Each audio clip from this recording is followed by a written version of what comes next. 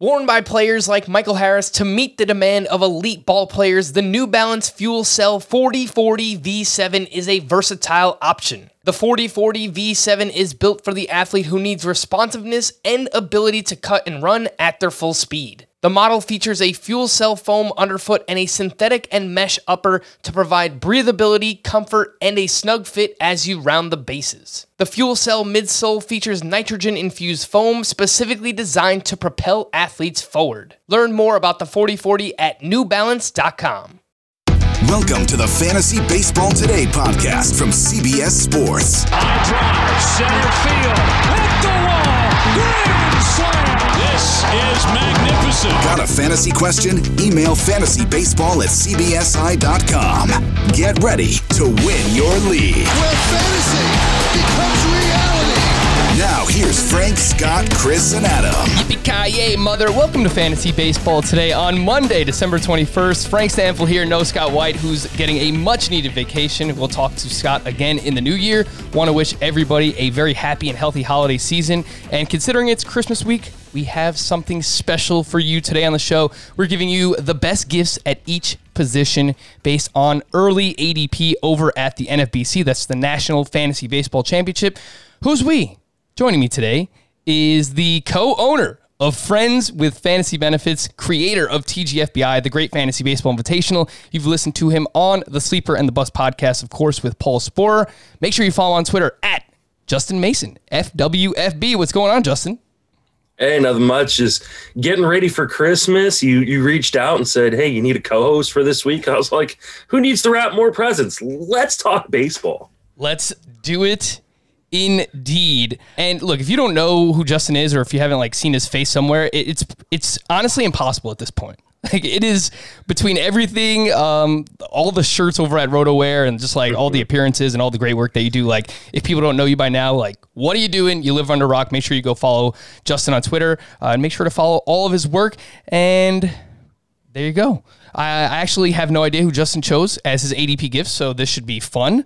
And we will also talk about our top 3 Christmas movies towards the end of the podcast. But first, we do have some news and notes. Not really much going on, obviously, because that's just this slow-moving offseason that we have here, Justin. Michael Wacha signed a 1-year, $3 million deal with the Tampa Bay Rays. His ADP is outside the top 700. His ERA was 6.62 this past season. But under the hood, there's actually some interesting stuff. Career high 11% swinging strike rate, career high 34% chase rate, and change up his pitch mix. I mean, you'd have to be in the deepest of leagues. We talked beforehand. You do these crazy dynasty 30 teams, 100 people, 100 roster spots. So I assume Michael Wacha's on someone's roster there. Any interest? I mean, what the old Fantasy Focus used to say, like fantasy kryptonite, that's me and Michael Wacha. I keep falling for it. I feel like I'm Charlie Brown trying to kick a football with Michael Wacha every year. And him going to the Rays should be one of those situations where if he starts, he'll only get a few innings. But what if he's the follower? That becomes super interesting. I mean, we've seen, Chirinos have huge seasons. Yarborough have huge fantasy seasons being the follower. He's a guy I'm going to keep an eye on. And we're going to wait and see how he's used before we draft him. I mean, if you're in an NFBC 50-round league, maybe use one of your last picks on him or something like that. But he's definitely not a guy who you want to count on in any sense of the word. Yeah, in normal standard 12-team leagues, if you're playing Roto or a head-to-head points league, this is not someone that you're following for now, but maybe if he gets off to a good start, 2 start weeks, whatever it might be. Tampa Bay, they usually do a good job in terms of figuring pitchers out and helping them turn around or just getting the most out of people. So we'll see what happens. Michael Wacha, interesting, slightly interesting. I'm not, whatever. It's Michael Wacha. Joe Madden told reporters that Jo Adell, quote, needs more time in the minors. No question. I guess it's pretty obvious at this point. I mean, he was terrible. Jo Adell was terrible this past season, but I mean, it's a weird year where I don't think we're really holding it against him. You mentioned that you play in Dynasty. Would you be trying to buy low on Jo Adell if you could? It depends on the price. I mean, I've been a huge Jo Adell fan since before he got drafted. I mean, if you saw the numbers he was putting up in high school, they were straight up video game numbers. And he has all that talent. I mean, he's one of those guys who can jump like straight out of a pool, like when the water's like up to his neck, like no hands, nothing, just jumps out. Like the athleticism is off the charts with Joe Adell, but man, he cannot make contact. He's turning into what Lewis Brinson was in a lot of ways. And that hurts my heart because I just absolutely love what Joe Adell could be. I mean, the nice thing is he's pretty much free in fantasy right now. He's just no one.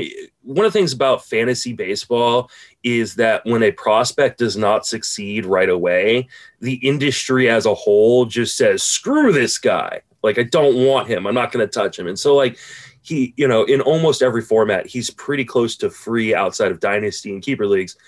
I think it's worth the speculation, but I'm not going to pay near what I was paying a year ago at this time in a dynasty league to go get him.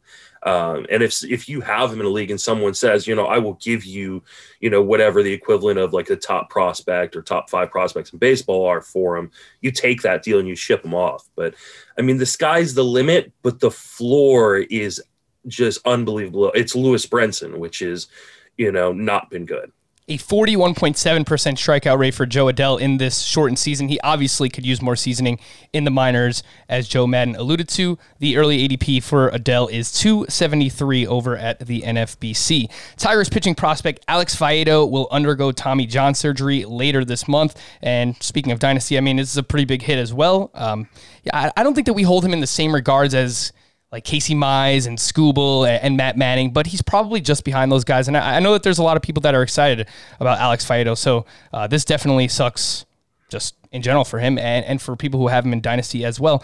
Red Sox manager Alex Cora said Matt Barnes is the favorite to open the season as their closer. Justin, I had this crazy idea in my head that like Matt Barnes was good this past season, and then I just looked up his numbers. 4.30 ERA of 5.5 walks per 9. He did have 9 saves, though. Yeah, well, that's the thing. Like, look at the rest of that Red Sox bullpen. He's the closer, and at some point you just take the saves, right? And so, especially, if you're in a points league, obviously you don't care as much about a guy like Matt Barnes, but in a roto league, considering I'm pretty sure he's going like outside the top 200 picks, like he's probably locked in to that closer role, especially because they don't seem to be the team that right now that wants to compete. So they're not going to go out and sign a Hendricks or a Colomé. They're going to roll with what they got and save the money. If you're plugging him in as your number 2 or number 3 closer in, 12 or 15 team league, you're pretty stoked because he's a guy that probably not going to lose his job. It doesn't even matter how terrible it is. His ADP is 229, so you're right. Yeah, going outside the top 200. He, it's not free, but that's a pretty good discount for a guy who looks like he's going to be the closer as of now. I guess his ADP is probably going to move up if they don't sign somebody else. If you enjoy the show and would like to leave a 5-star Apple Podcast rating and review, we would appreciate it. Feel free to drop a question in there as well, and we'll answer it here on the show. Make sure that you subscribe to our YouTube channel, youtube.com/fantasybaseball today. I'm wearing my I'm Dreaming of a Dwight Christmas ugly Christmas sweater, which is pretty awesome, if I must say so myself. So you can see it on YouTube. And, of course, just want to remind everyone, some programming notes. I will not be on a second podcast later this week. You will hear Danny Vietti and Will Middlebrooks. They have a great interview coming up with Trevor Bauer's agent, whose name is escaping me now. Rachel Luba. Rachel Luba, yes. So you will hear that later this week on Wednesday, and I'm sure it's going to be very interesting. They have lots of questions for Rachel, so you will find that, but you will not find me later on this week. This is the only time I'll be on the podcast. ADP gifts at each position, Justin. We'll hit catcher, first base, second base, third base, shortstop, outfield, and starting pitcher, hopefully. I don't know how many of these we'll get through, but let's jump right in then. Catcher, get us started, man. I feel like catcher's always the coal in the stocking, isn't it? It's like Like, you just avoid it for the most part if you can, especially if you're playing in a one catcher league. Like, there's no reason to invest in catcher. Just play catcher roulette and hope that, you don't get killed by it. So that being said, Max Stassi, man, he's going to pick 363. I know that the Angels have been tied to like James McCann, for a little bit before he signed with the Mets. There's been talk that maybe they could bring back Jason Castro. As long as they don't sign someone. So obviously this changes if they do sign someone that would play ahead of him. He was really, really good in a season in which he lost a lot of games to injury. And so, I love the lineup that the Angels are putting together. Obviously, Mike Trout, Anthony Rendon. And if you got him kind of hitting behind some of those guys, he has a lot of potential driving some runs. He delivered like a 270 batting average last year.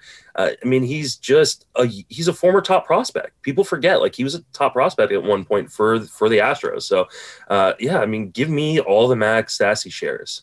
Yeah, and the StatCast numbers are great, too. 91.6 mile per hour average exit velocity. He hit 278, as you mentioned. His XBA was 271. His slug, 533. X-slug, 568, man. So Stassi really has some great underlying numbers. He hits a lot of line drives as well.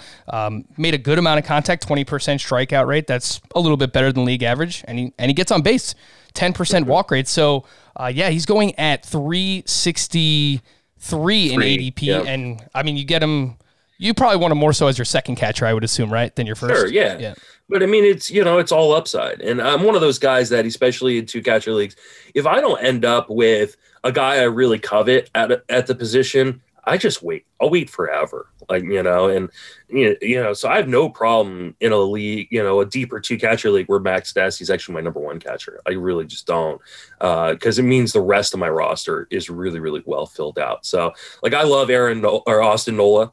So if I get me some Austin Nola, there's my number one catcher, Stassi number two. But if I miss out on a guy like Nola, or if I don't want to pay up for the Real Mutos of the world, then I'll just wait and grab two guys like Stassi later on, or three guys like Stassi later on in 50 round draft and holds, and feel pretty good about it. So this is going to be controversial. The name that I'm about to bring up, and very polarizing too. I think people who have had this player on their team before, they're probably not going to go back to the well. But I have never had him, and that is Gary Sanchez.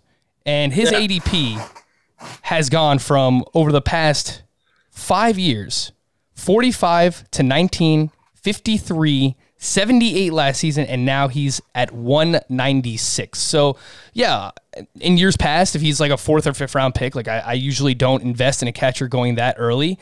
But I think now people are probably going way too far the other way for Gary Sanchez. And there's a lot of volatility in his profile. I understand that. He strikes out a ton, a 36% strikeout rate this past season. He's probably going to hover around 30%. That's going to affect his batting average. But Justin, the BABIP, the batting average on balls in play, 159 for Gary Sanchez. And from 2015 to 2019, entering last season, he was at 264 for his career. So he still hits the ball extremely hard, according to StatCast. 17% barrel rate, 97th percentile.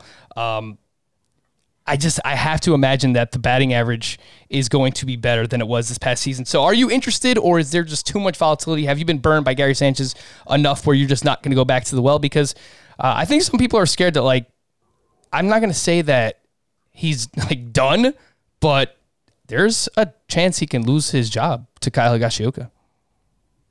Yeah, I don't think he's going to lose his job. The problem is with the way the Yankees are currently constructed, with Stanton pretty much being a full-time DH, he doesn't have, and now Luke Voit playing first, he doesn't have that ability to go play another position on the days he's not catching, because he can be brutal behind the plate at times, which is unfortunate. That being said, go look at his StatCast page. Exit velocity, 89th percentile, hard hit percentage, 92nd percentile, barrel percentage, 97th percentile.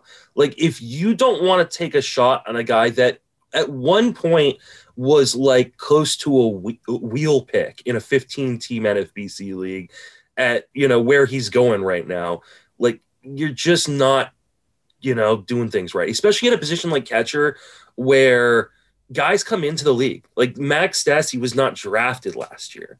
And so like there will be another Max Stassi or Austin Nola that like comes into the league and is a top 10, 15 catcher where you can go, okay, it's June. This Gary Sanchez thing is definitely not working. Or maybe they have said, okay, now you're only going to catch 30% of the time. You jettison them off your league or, off your team and go pick up the next guy. I have no problem with Gary Sanchez this year. And I'm not one of those people that's like, you've burned me, I will never forgive you. I don't look at players that way. There are people, he's formerly like, a second round talent. So I'm not done with Gary Sanchez for sure. And we've seen him bounce back from bad seasons before. He had a 697 OPS back in 2018, bounced back the next season with an 841 OPS. He was at 618 this past season in the shortened season. He uncharacteristically hit very bad against lefties too. He batted under 100 against left-handed pitching for his career. He's 214, which isn't good, but he should be better in that department as well. I just think, just don't overthink it. This is one of those things with like Machado last year where he was going in the middle rounds, and I had a lot of Machado because I'm just like, the talent is there. I'm not overthinking it, and it worked out. So hopefully the same thing can happen for Gary Sanchez. Justin, over at first base, an early ADP gift that you were looking at this position. Wilmer Flores, man. And maybe this is a homer pick, but I've always been a Wilmer Flores guy, even when he was playing with the Mets. He's first base and second base eligible, which is always great to be able to fill your CI and your MI slot. He's got a full-time role in San Francisco. Like, I think people are thinking that maybe they're going to play the youth, but they didn't play the youth this year. There isn't much youth. Like, there's not, like, it's just an old team that doesn't have a lot of talent, and the big name prospects are not coming up this year, or at least I don't think they are. And so he's going to get a chance to play every day. And the way he hit this year, man, I think he is a 25 to 30 home run guy even in that park, especially with that gate close that helped kind of propel that jet stream a little bit in San Francisco. And right now there's a stay-at-home order in all of Northern California, like the entire Bay Area. I live an hour away from San Francisco, and we're at a stay-at-home order. So like, I don't think they're letting fans in the stands, and they're not going to open up that gate. It's going to be closed, and that's kind of a big deal for a guy like Flores. So I really like him. I've got him. I think I've already had 7 drafts, and I think I've gotten him in 4 leagues already thus far. I think he's just kind of one of those guys everybody just overlooks. Yeah, and he on a per game basis, the past 2 seasons, 830 OPS this past season, 848 in 2019. He only played 89 games in 2019 with the Diamondbacks, but he hits a lot of line drives. He makes a lot of contact. So even someone, if you play in a deeper points league, like, I think he can be valuable for you there as well. So the multi-position eligibility, Wilmer Flores is definitely an interesting name, and I'm happy you brought up the archways in Oracle Park, because that is something that I will be paying close attention to heading into next season and spring training, because we saw guys like Yastrzemski was great at home, and just offense in general was up in Oracle Park. So could be huge for some of those hitters, and obviously it affects pitching as well. So definitely a storyline to pay attention to there with the Giants. I went a little bit higher here, and this is another one where I don't think he's done. I think if it was a full season, he probably would have just turned things around. And for me, it's Anthony Rizzo. He hit 222 in 2020 with 11 home runs, 26 runs scored, 24 RBI, and chipped in his normal 3 steals. Over a full season, usually gets you like 6 to 8 or whatever. But just another one that was really hurt by the batting average on balls in play. And he was a career 289 BABIP entering 2020. This past season, that was 218. And the only thing that changed in his profile was that he hit more infield fly balls. So he got crushed by, I don't know if he was trying to improve the launch angle and just wound up like popping up a bunch of balls this year, but like 17% of his batted balls were pop-ups. That was never higher than 10% in his career. And people will look at the hard contact rate and the average exit velocity, and they'll say like, oh, well, that was down. Well, if 17% of your batted balls are pop-ups, then yeah, of course it's going to affect your batted ball numbers in general. So Rizzo will turn 32 years old in August. He's entering a contract year. Justin, do you believe that 2020 was a fluke, or is this kind of the beginning of, that downturn for Anthony Rizzo? Yeah, I don't think he was necessarily as bad as the numbers maybe show. That being said, he's also hitting that point in terms of like an aging curve where you're going to start seeing guys, start to struggle early 30s. What is that team going to look like around them if they start trading pieces off? Because they're, again, I just said the NL Central, the entire team or the division is selling. So like, is that team going to look as great around him as it maybe has in the past? And there's just so many intriguing pieces at first base that he's one of those guys where if he kind of drops into my lap, if I'm in a draft and let's say I'm picking at 120 and he's still on the board, I'm going to be like, okay, at worst, he's going to compile for me, right? At worst, he's going to just rack up maybe unsexy stats, but it's still stats. He's definitely not a guy I'm reaching for, though. Like, I love Alec Baum. I love Max Muncy. I love Mike Moustakas. I actually buy into a lot of what Eric Hosmer did this last year. So, like, I'm totally fine missing out on him, but I'm also not going to ignore him if he starts to fall in the draft. Yeah, compiler is probably a good way to put it. If I was projecting him 260 to 270, 25-ish home runs, just solid counting stats, assuming he doesn't get moved. I don't know if that would actually help him or hurt him, but I guess we'll find out. Chip and steals. Like, I mean, a first baseman who can pick you up 5 to 10 stolen bases has a ton more value than the guy who's just a rock. I will put you on the spot, Justin. Would you rather have him or Paul Goldschmidt, or neither? I think I'd rather have Goldschmidt. Okay. But again, Goldschmidt's not a guy like I'm targeting. Like this is the area of the draft for first base where like I feel like there is just this glob of dudes, and I want to make sure I've got a first baseman by the time those dudes are gone, but I don't really care which dude it is. Fair enough. Second base. Who do you got, Justin? Oh, my second baseman, who I went back and forth on this one. There's a number of guys. Like second base went from one of the shallowest positions in fantasy to one of the deepest. Like, I mean, I think for my initial ranks, like I ranked 50 second baseman. Like, and I was like, I would be okay with a bunch of these guys. I'm going to go with kind of like the old, reliable, boring dude in Cesar Hernandez. Now, he doesn't have a team, so we got to see where he's going to end up.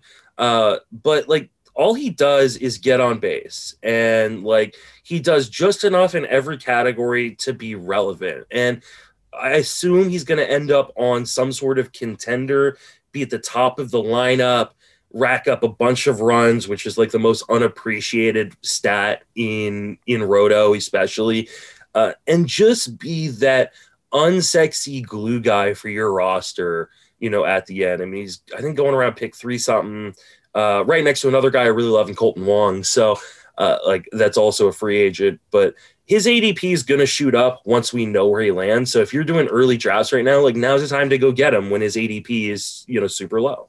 Cesar Hernandez, the ADP, you mentioned 348.9, Colton Wong, 376. So these guys are going, around 350, even a little bit later than that. Free in most leagues. I mean, if you're playing in a 12-teamer or even most 15-teamers, like they're free unless you're playing like a 50-round draft. You know what was weird? Do you know how many stolen bases he had this past season? Off the top of my head, I'm going to say he had 4. 0.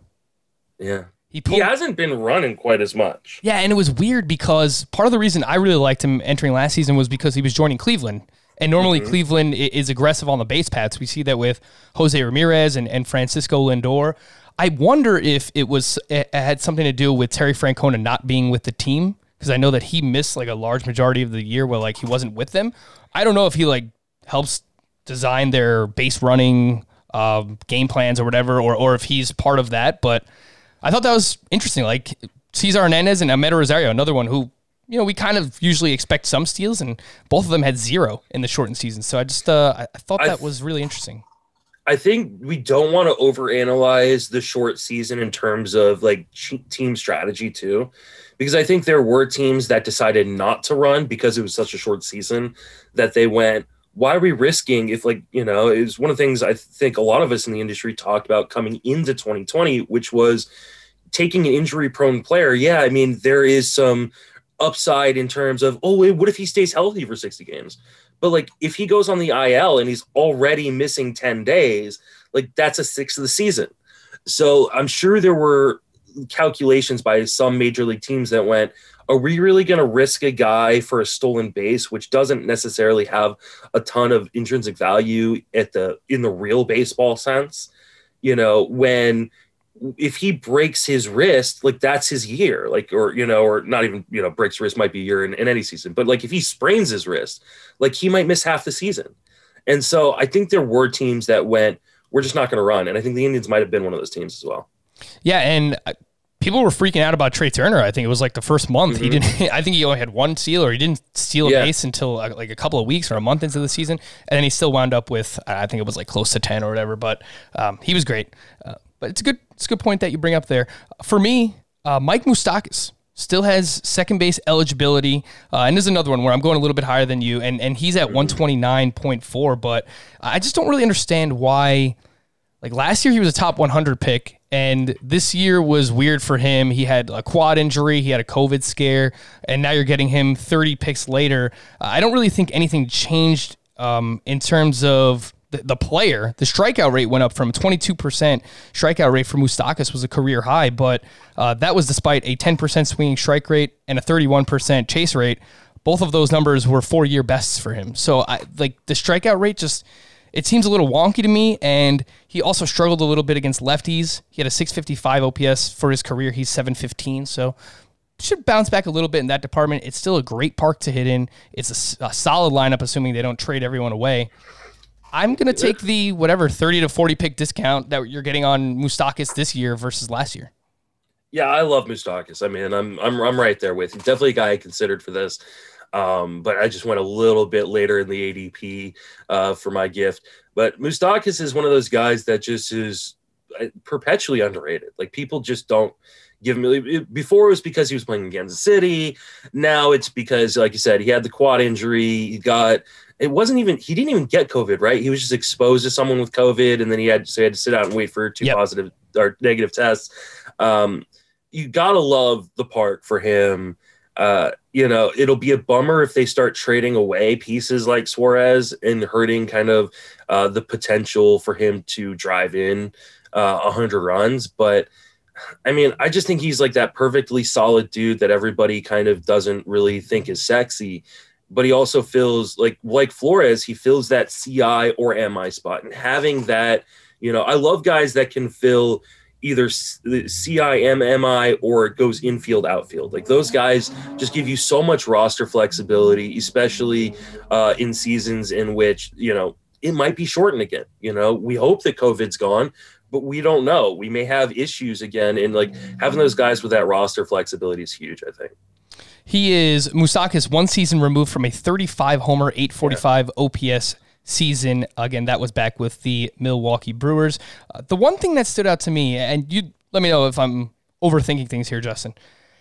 Moustakas saw a 10% increase in breaking pitches this past year, and he hit just 100 against them. So I don't know if it's just, again, everything's just a small sample size that I don't know if that would have like normalized over the course of a full season, but that's the only thing that gives me slight pause with him.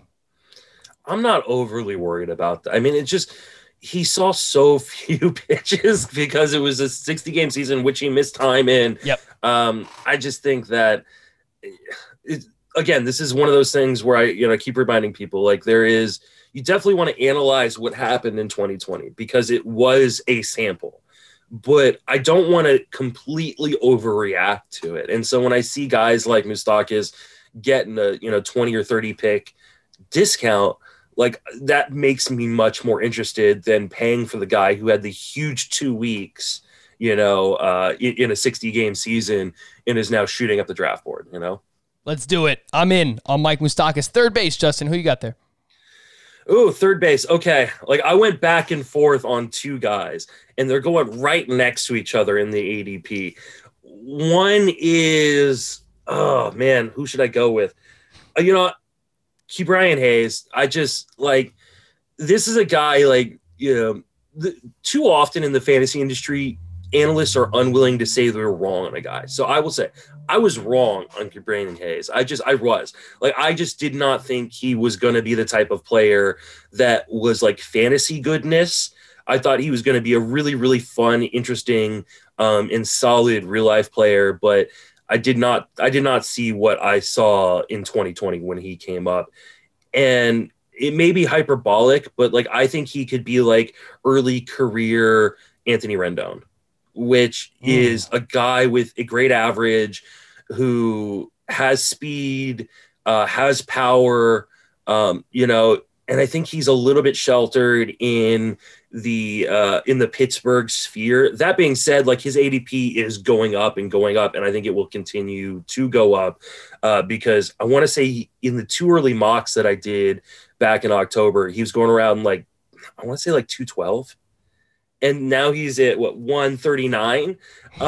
So like the price is going up, but I'm okay with it. I actually really like the price. I think he's a little bit underrated still because you're getting a guy who could potentially be Anthony Rendon, which is a second or third round pick at pick 139. So I love me some Cabrini Hayes. Gio Urshela was the other guy. It's like the opposite. Oof. Where like super safe floor, and he's going to pick 154. Like, I don't understand why everybody hates Gio Urshela. Man, Scott White would love to be on with you right now, man. He loves both of those guys. He loved Urshela last year, and everything Urshela did really kind of carried over, hit a lot of line drives, still hit the ball really hard. But Cabrini Hayes is someone he's already talked up a few times, and man, like, I don't want to overreact too much because he had 65 batted balls, but like 92.8 mile per hour average exit velocity. 300 XBA, 497 X slug. Like, he was just absolutely ripping the ball. And you brought up a very lofty comp in Anthony Rendon, but I'll mention Francisco Lindor as I don't think Cabrini Hayes can be that type of player, like a 30-20 kind of guy. But Lindor was regarded as a defense first prospect when he first came up, and then another guy I was wrong on. I was totally wrong on Lindor. Yeah, and then he just took the league by storm and just became this awesome hitter.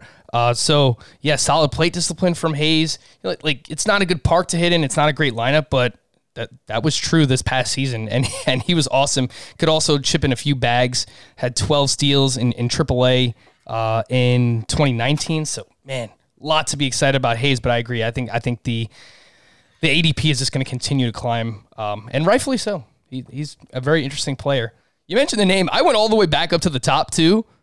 Anthony Rendon. I think that where he's going right now, 42, last year he was being drafted inside the top 30, so you're getting like 15 to 20 picks of value right now on Anthony Rendon, and I think he might be the safest third baseman being drafted inside the top 50 picks, and that's even considering Jose Ramirez, Manny Machado. I have no concerns over Anthony Rendon, Justin, and something I keep finding myself doing in these early drafts is I'm being aggressive with starting pitchers in the first 2 rounds, and the reason why is because I really, really like those 3rd and 4th round hitters, because I think Rendon could provide first-round value. Like, we've seen him do it before, and there's a lot of other just hitters in general going in those mid-rounds, but like, I'm fine getting Anthony Rendon as like my first hitter if I start off with 2 pitchers in a draft.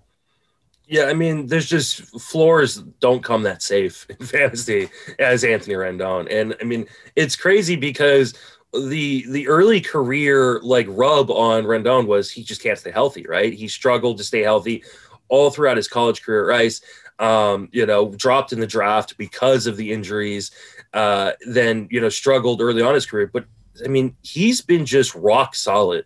And we pretend like he doesn't have any upside on top of it. But I mean, I would argue you're not getting stolen bases. So if he chips in 2 or 3 stolen bases, you're like, oh, thanks for those. But I mean, he's a guy that's going to hit 25 plus home runs, and he's going to do it with a good average. I mean, 2020, he hit 286. Oh, okay. But the 3 previous seasons, he racked up 600 plate appearances in almost every one of those years and hit over 300. Like, that's huge. Like, that just gives you so much room to play with batting average later, getting a guy that is going to get you 600 plate appearances of a 300 batting average. Everything else on top of it is really gravy. And then you could get that 2019 season where he hit the 34 home runs and added the 100 in the runs and RBIs. Like, yeah, I think he's a perfectly safe guy with the upside of like Nolan Arenado.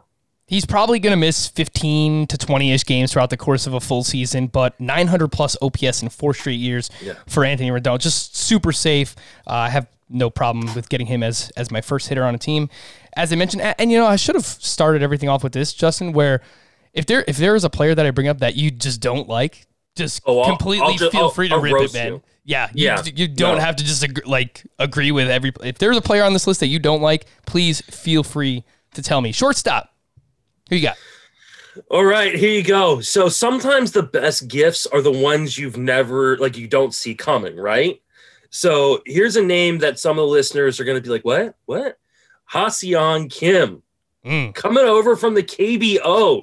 Should sign any day now, which means jump into a draft right now and draft him because he's going at pick 201. I think I got him at 230, 240 in a draft champions recently. This kid, he's 25 years old. We know he can play defense. We know he's got speed, and he showed power in the KBO recently. Now, here's the thing. Power in the KBO, I could hit for 30 home runs in the KBO. So, maybe the fact that he hit a bunch of home runs, this year, I think last year too, is a little bit deceiving. So we don't know what kind of power he's going to hit for, especially when we start going up against Major League hitting. But he can get on base. He can walk. He's going to play good enough defense. And this isn't like a guy that is going to, toil in the minors. Dude's going to play from day one on a team. A team's about to give him a contract and pay the team he's, leaving in the KBO money just to have the rights to negotiate. So I think this is a kid who, by the beginning of March, when you and I do the main event, he's going in the top 130, and you're getting him at 201 right now. So right now you're getting 70 picks or so, worth of value by just drafting a guy that people don't know. And I think he has the potential to be a stud and a pretty safe floor, because I think at worst he's going to offer you speed.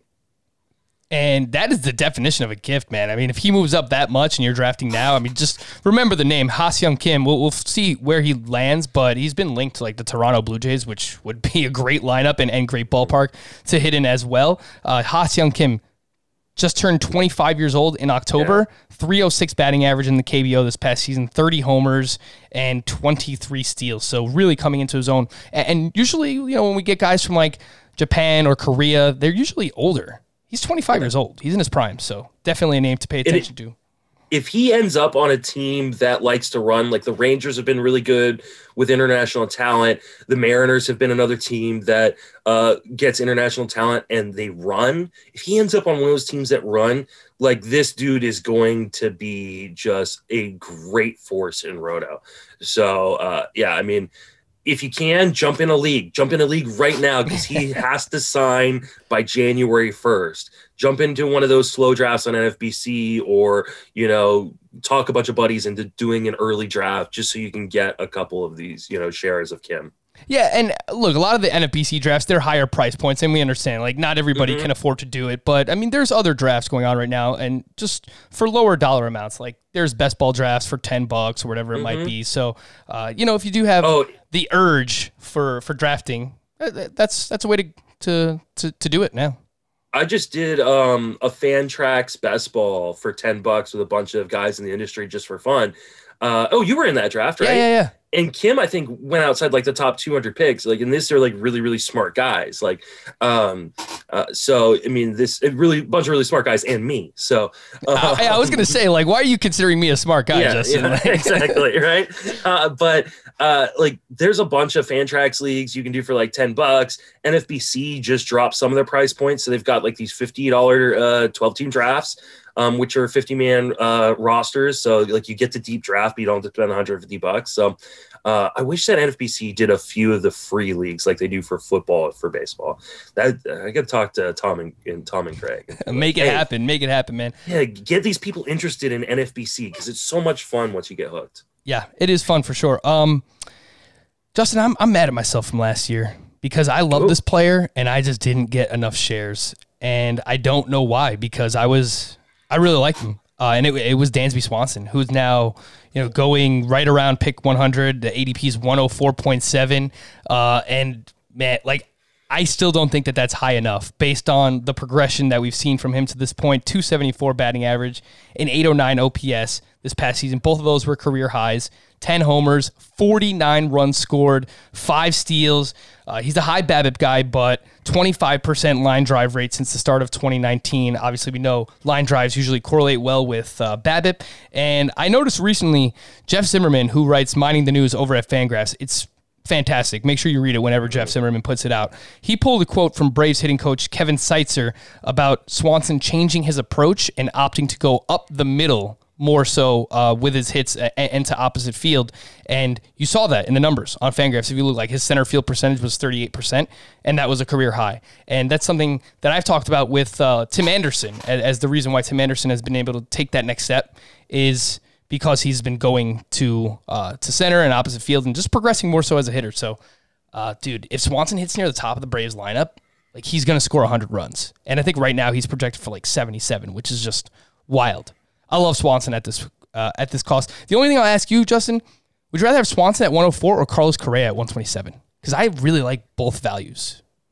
I mean, anybody who's followed my work for, however long I've been doing this, knows my blood feud with Dansby Swanson.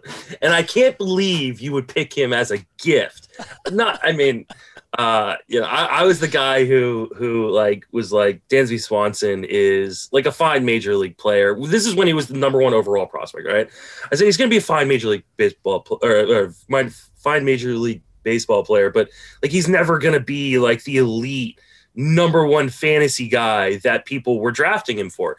And I got a lot of heat. I think I ranked him like 20, or I think I ranked him like 28th or 29th one year at shortstop, and people lost their mind. And I was right, by the way. That being said, I think he's a fine player. My biggest issue with Swanson, because he was good last year. And the nice thing was he played all 60 games. The problem is, he's never played above 144 games at the major league level. He's a dude that gets banged up and misses time. And he doesn't necessarily have that carrying tool in fantasy that makes him super interesting as a top 100 pick. And so, I'm actually fading him at this price. I'd much rather have Correa, who has shown the ability to be a second round pick, a first round pick, and is still going to be on, it's going to be a less loaded Houston team, but it's still a pretty loaded team. If Swanson can stay on the field and play 150 games, batting second in that lineup, if they continue to bat him there, he could be an amazing compiler. Score 100 runs, hit 20 plus home runs, steal, 10 bags, and you'll be stoked with that price. The problem is, I just don't trust the dude to stay on the field yet. He just hasn't shown that ability. And this whole, he was the exception to that, rule where people were, saying, if he could just stay healthy for 60 games, it's a short season, maybe he can stay healthy. Well, he's the one guy that did it. And while it was great, it wasn't an out of this world stat line. It wasn't like this dude won you your league. It was hey, nice. I got really good value from a guy who was going pick 250. But now he's going to pick 100. I just don't want Dansby Swanson. There you go. It's about time Justin disagreed with a player that I have on here. He was also great in the postseason for what it's worth. We're using a bunch of small sample sizes, so let's do it one more time with the playoffs. 12 playoff games. He had 3 homers, 2 doubles, a triple, and had 2 steals as well. Entering his prime age, 27 years old. I think a lot does come down to the health. If he could stay healthy, I think we get a 20-plus homer, 10 to 15 steals, and just really good counting stats with a 270 batting average.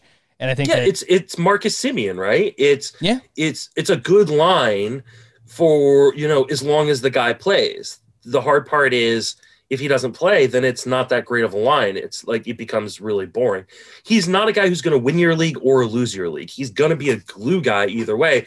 I just don't typically want to go for glue guys in the top 100. The all-new Hyundai 2024 Santa Fe is equipped with everything you need to break free from the dull work week and embark on an adventurous weekend with your family. The all-new Hyundai Santa Fe's features like available H-Track all-wheel drive, standard third-row seating, available dual wireless charging pads. Nothing beats a weekend away with the family in the great outdoors, whether it's camping, hiking, river rafting, or anything in between. With third-row seating, nobody is left out. The entire family can experience the thrill together, and nobody wants a dead phone. Available dual wireless charging pads make it so nobody gets stuck, and we can check our fantasy baseball teams together. Learn more about the all-new Hyundai Santa Fe at HyundaiUSA.com. Call 562-314-4603 for complete details. If you've ever been in the market for a new home, you know home shopping can be a lot. There's so much you don't know and so much you need to know. What are the neighborhoods like? What are the schools like? Who is the agent who knows the listing or neighborhood best? And why can't all this information just be in one place? Well, now it is on Homes.com. As somebody who's been through this, I can tell you these features are so incredibly valuable. They've got comprehensive neighborhood guides and detailed reports about local schools, and their agent directory helps you see the agent's current listings and sales history. The area you live in is just as important as the house itself. You can get to know a neighborhood without ever setting foot in it. Say you're a really active person. You could find out about the nearest parks. Do they have a baseball field? Maybe you want to join a softball league like Chris and I play in. Also, Homes.com collaboration tools makes it easier than ever to share all this information with your family. It's a whole cul-de-sac of home shopping information all at your fingertips. Homes.com. We've done your homework. All right, we're running out of time here, Justin. So if you want to combine your outfielder and your starting pitcher together, we could do that right now. All right, let's do it. To be honest, I've got like a million pitchers, and so I'm just gonna like randomly close my eyes and point and pick one. So I'll start with my my outfielder. That's Cedric Mullins, going to pick 385. He led off for Baltimore a lot. I mean, there's no reason for them not to let him just play every day. He's got power, he's got speed. I think he can hit for batting average. That's the question mark. Like, how much contact is he going to make? But like, I think he's just a really sneaky guy. So no one's paying attention to in Baltimore. Man, so many guys I could pick. Honestly, if you want to rattle off a few of them, just feel free. I'm going to rattle them off then. Okay. Patrick Corbin was a top 10 pitcher coming into last year. He's going at pick 154. Frankie Montas, once he got past the back issue, he was fantastic. He was fantastic in 2019. Love me some Frankie Montas. Jose Urquidy missed most of the season, but it was fantastic when he came back. Going to pick 212. Dane Dunning was great in his rookie season, gets traded to one of the best pitcher parks in baseball, that new Texas dome that looks like a barn, going to pick 291. Give me all of that. Like, Deivi Garcia was one of the top pitching prospects in all of baseball, came in, pitched well, and is going at 305 on the Yankees, and like, he's starting. Like, I don't like him long term because I think the body may break down because he's so small. But for 2021, I'll take that at 305. Hunter Harvey is the closer of Baltimore, going to pick 395. Carlos Martinez, I'm going to give him a wash because he got COVID, was on the Cardinals, played all those doubleheaders, weird season. Going to pick 431 for a guy who used to be a top 25, top 30 starting pitcher in the league. And the Jose Leclerc, he's going to be the closer if he is healthy. He's got the contract. They just traded Jonathan Hernandez. He's going to pick 515. If you want your third or fourth closer, 515, that's a gift. They're all my pitching gifts. Well, not all of them, but a lot of my pitching gifts for you guys. Boom! Christmas came early. That was got a lot of names on that list. I actually just ordered my Texas Rangers hat because I'm so excited. Nate Lowe, Dane Dunning, someone I'm really excited about as well. I personally hope that they go with DeMarcus Evans, but yeah, there's certainly a chance that Jose Leclerc is the closer for the Rangers. Again, I don't have as many names because obviously I'm not as prepared as Justin, just hosting a podcast or anything, no big deal. But Nick Senzel is someone that I still like, and I guess I'm finding a theme here where it's like, if these guys stay healthy, they could probably be really good. Senzel has not been able to stay healthy for his career, but in the 127 games he's played to this point, 14 home runs, 16 steals. If he comes close to like 140, 150 games, I think we can get a 2020 season out of Senzel. Prospect pedigree is there, and he got off to a really good start. The first 14 games of the season had like 2 homers, 2 steals. He was hitting 25% line drive rate, and then he like missed a month with COVID. So I think you just kind of like throw the season out for Senzel, but I still think there's something there. And the other one, just sticking up with the theme, is Jameson Taillon, who is going at pick 237.9. He had Tommy John surgery in August of 2019, so he'll be 18 months removed from Tommy John surgery in February when pitchers and catchers report. And apparently all reports have been great so far, throwing like mid-90s with his fastball. And apparently he has developed more spin and movement on his slider. He said before it was more like a cutter, and now it actually has like more sweeping action to it. So Jameson Taillon, look, we know what his upside can be. He can perform like a top 50 player in general, and he's going outside the top 230. So Senzel and Taillon for me. Any interest in either one, Justin? I mean, Senzel's an interesting guy because the prospect pedigree, he just can't stay on the field. And I mean, that is the bugaboo with both these guys, is they can't stay on the field. And I think Senzel still is young enough where we go, I give him a chance to really figure it out. Taillon, man, I do not get this love for Taillon. Like I understand like the raw skills, and if this was like MLB The Show and we could turn off injuries, like we could turn him into like a top 15 pitcher. And so like I see where people go like, okay, all he's got to do is stay healthy. The dude has never been healthy. Never. He sprained an ankle coming out of the womb. Like this is like a guy like he has never been healthy his entire career. Like going all the way back to the minors was an issue. And now we're talking about a guy who has not pitched since 2019. Like he's going ahead of guys like Corey Kluber, James Paxton, Nathan Eovaldi going in the same area. Justin, that's a great group of guys that all sprained their ankle coming out of the womb. Sure, but like Paxton was just like a top 20 pitcher. Like it just was that. Like, so now we're going to bank on a guy who we have no idea. Like, what kind of mileage can we even expect from a Jameson Taillon in 2021? Like, are they really going to let him go above 120? Like, I wouldn't. I mean, I know he threw like 191 in 2018, but that was now 3 years ago. Like, it's like we're no longer like he's got to be able to ramp up. And do they want another, was it Nick Birdie situation that happened in Pittsburgh where like they pushed him, or they said they were being cautious with him and then he blew out his arm again? Like, I don't know. Like, I understand like people chasing that dragon, but I'm just not with it. And I don't get it. Like, I'd much rather have his teammate going later with Mitch Keller at 305. Like, give me that. Like, I like Mitch Keller too, man. I love the Pirates pitchers. Joe Musgrove I think I've become like synonymous with Musgrove. Like, I love Musgrove, and now even his price is getting a little bit too high. But let's wrap up with have a little fun here. Top 3 Christmas/holiday movies. I don't know if you're like a big movie guy or if you've seen every Christmas movie. Like, honestly, Scott brings up movies all the time that I haven't seen, and like people just tweet at me like, have you ever lived? How have you not seen these movies? So there's a lot that I haven't seen. But your top three Christmas or holiday movies, Justin. Are we going one at a time, or are we all three? Throw me all 3. Start at 3 and work your way to 1. Start at 3. Okay. National Lampoon's Christmas Vacation. Like, I just watched it for the first time ever last weekend. It's absolutely fantastic. It totally holds up. And I'm really not that old. Like, I'm 36. So like I didn't watch it like when it was in the theater or anything like that, but it's just a movie I've seen a million times, like replayed on TV. And it's just so good. I mean, it's like prime Chevy Chase. And it's just so well done and so funny, and you can just laugh. And like, now as a parent, like, and being a husband, like, I totally I really empathize with the character, in a way that I didn't, 10 plus years ago. So, I love that movie. Then number 2, It's a Wonderful Life. It's a complete classic.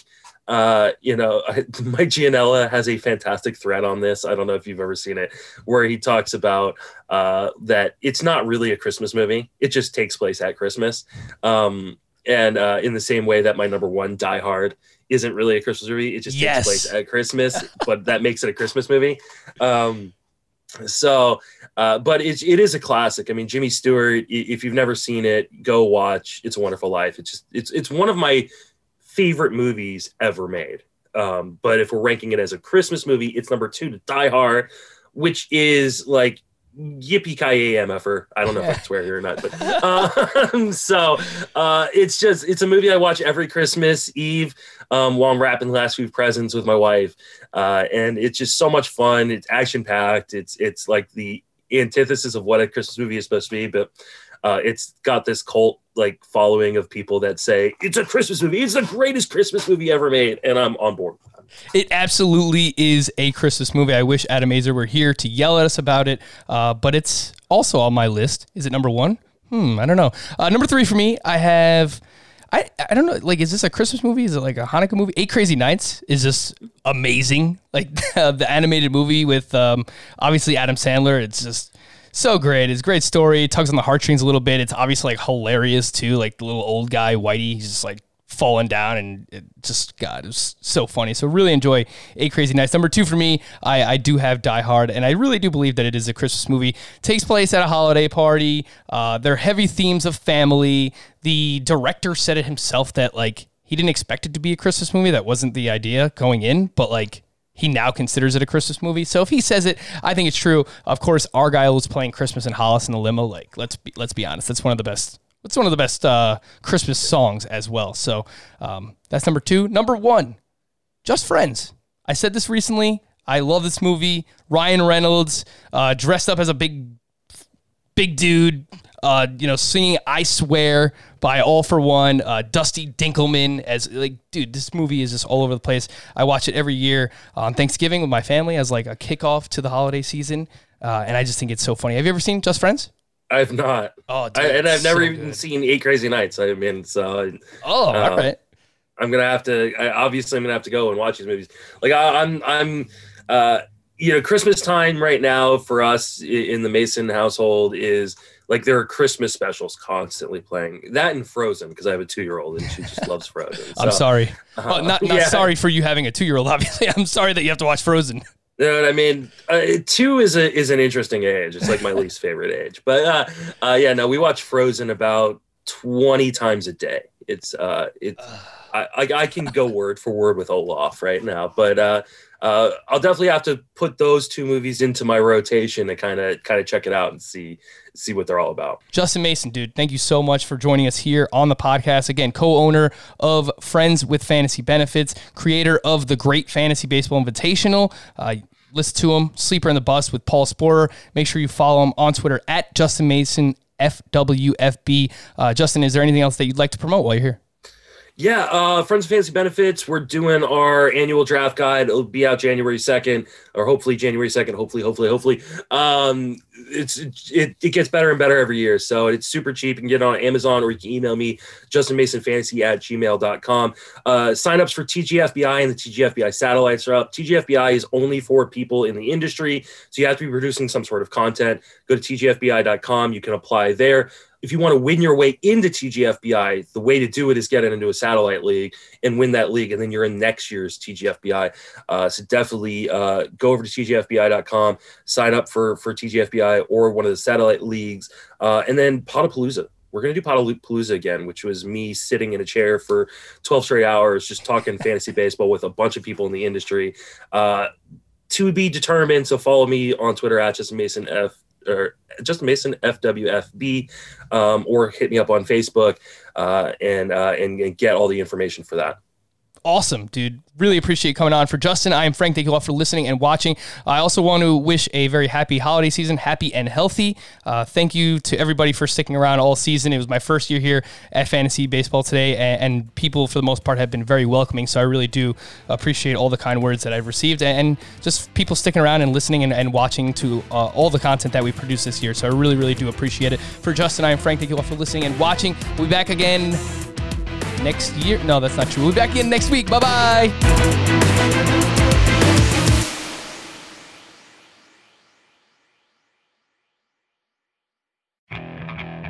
Okay, picture this.